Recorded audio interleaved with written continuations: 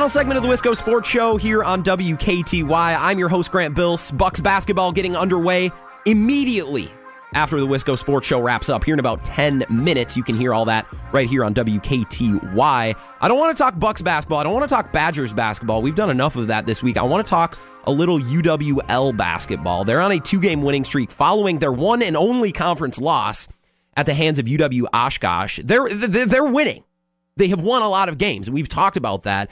They are 14-5. They're 7-1 in the conference. They have yet to lose at home. And what's even better, and we've talked about this with the Milwaukee Bucks as well. Yeah, their record speaks for itself. Yeah, their conference record speaks for itself. But past the wins, past the record, there's other factors at play. There's habits. There's tendencies. There's other statistics that start to stick out where you say, well, not only is this a good team, but they might have the makeup to keep it going in the postseason.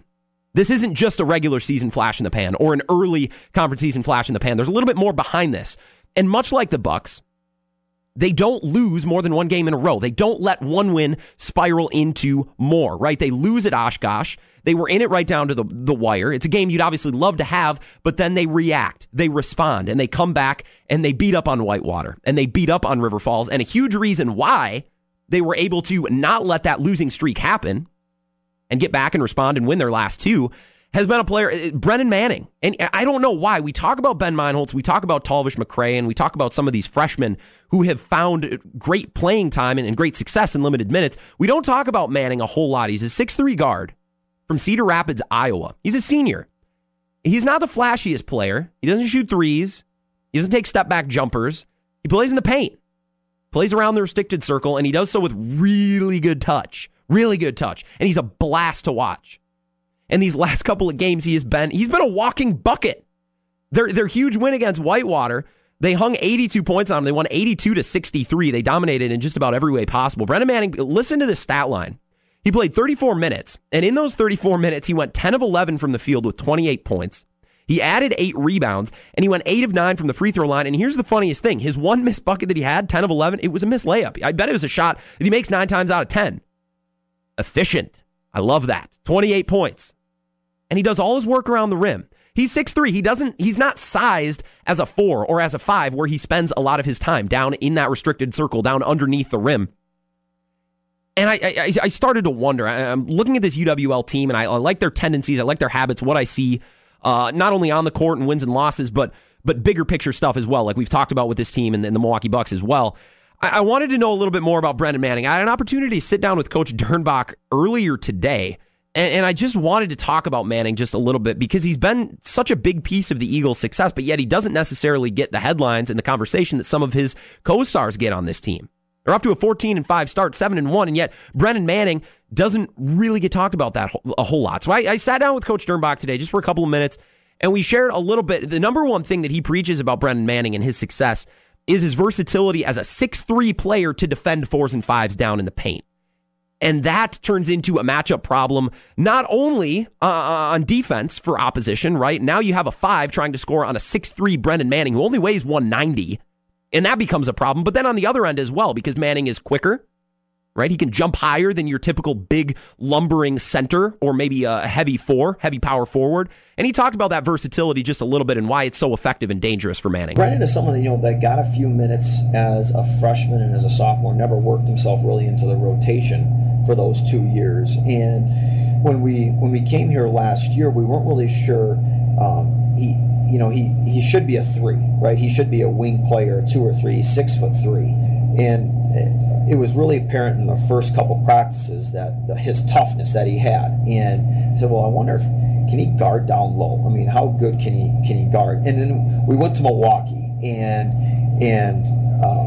I'm not too prideful to say this. I said, okay, get our starters out there before we go to Milwaukee, right, to play. I said, get our starters out. I haven't announced our starters prior to that, right? Who's starting? The lineups are changing. Get our 5 guys out there.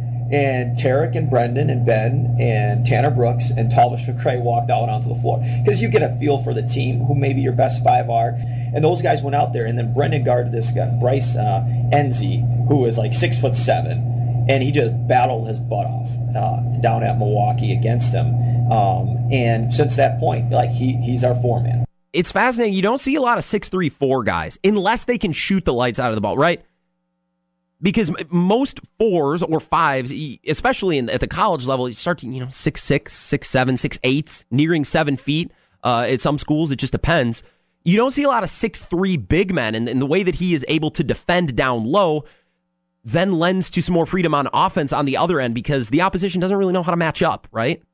You don't really deal with a 4 who's 6'3" a lot. He has a little bit more speed, a little bit more quickness around the rim. That's how he creates his shot. That's how he gets his shots up, with such great touch and such great feel around the rim, which leads to efficient stat lines like 10 of 11 from the field, right? And even more so important, and Coach Dernbach explained this at length as well, is not only Manning able to get his shots around the rim because he might be a little bit quicker than the player who's guarding him, a little bit of a matchup problem for the opposition, but he is confident and he knows where his shots are going to come from. He knows his skill set.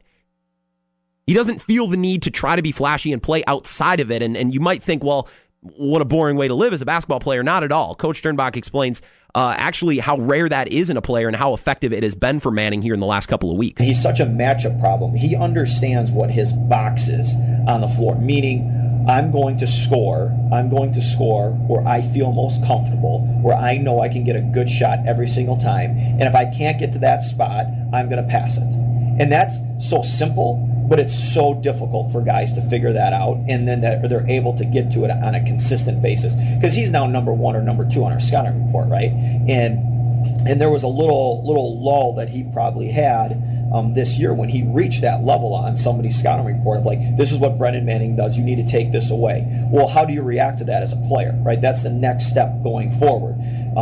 Like Ethan Anderson right now, he can come in and can do some things offensively, but now the next step for Ethan would be like, okay, now he's on scouting reports, and you need to take away his 3, and you need to take away his right hand, right? So then it's like, okay, now what is his next step there, right? And that's just an example of the development. And then Brendan's been able to do. He understands how he can score on the floor, and he consistently is able to do that and doesn't try to play outside of his box, right? And there's so many guys that are like, I want to expand my game.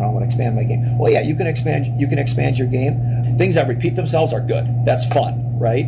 And Brendan Manning is able to find his spot on the floor, and it repeats itself over and over and over again. It's definitely something that's noteworthy, because how many times in sports, specifically I see this in baseball with players who make their major league debut, when they come onto the scene, nobody has tape, nobody has a scouting report, and you see them have great debuts. And then as soon as other teams get some film, right, they get a little bit of a scouting report and they figure out the game of this new player on the scene, then they can scheme, then they can game plan. Well, then what does the player do? What is that next step? And what's funny is it sounds like, and watching Brendan play, he didn't really have a next step. He didn't need one because he's so good at what he does. He's so good at touchy shots around the rim and those mid-range jumpers and getting into the restricted circle and using his length to get his shots up.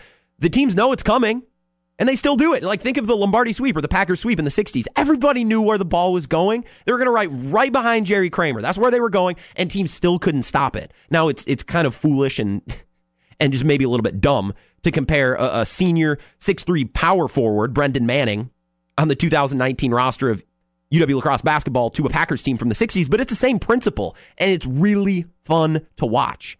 In a league and in a sport where the three-point shot is taken over, and everybody's got to be able to step back and have a finishing package and have great touch around the rim and all this.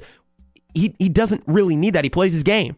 He plays within his box, and he's confident in his playmaking ability. If Brendan Manning goes up with a shot, you know it's a good look because he's not taking bad shots. He doesn't take bad shots. He doesn't make bad choices, as Coach Dernbach loves to say. It's been a walking bucket the last couple of weeks. It's been fun to watch. We're going to have hopefully more UWL basketball coverage. They were supposed to play Stevens Point tomorrow night. That game's going to be rescheduled. So as soon as we know for sure when that's going down and what coverage we're going to be providing, we'll pass that news along as well because this team is a whole lot of fun. 14-5, 7-1 in conference play. They still haven't lost at home, and they're hosting Stevens Point coming up here to be rescheduled in the next week or so. Good show today. Good show. We covered a lot. It wasn't the old country buffet approach that we had yesterday. A little bit of everything. We had a little bit more. A lot of Brewers, a lot of Packers, and a little bit of UWL talk for dessert as well. Same time, same place. Tomorrow, we're going to continue it all here on the Wisco Sports Show. Thanks for tuning in. I'll talk to you then.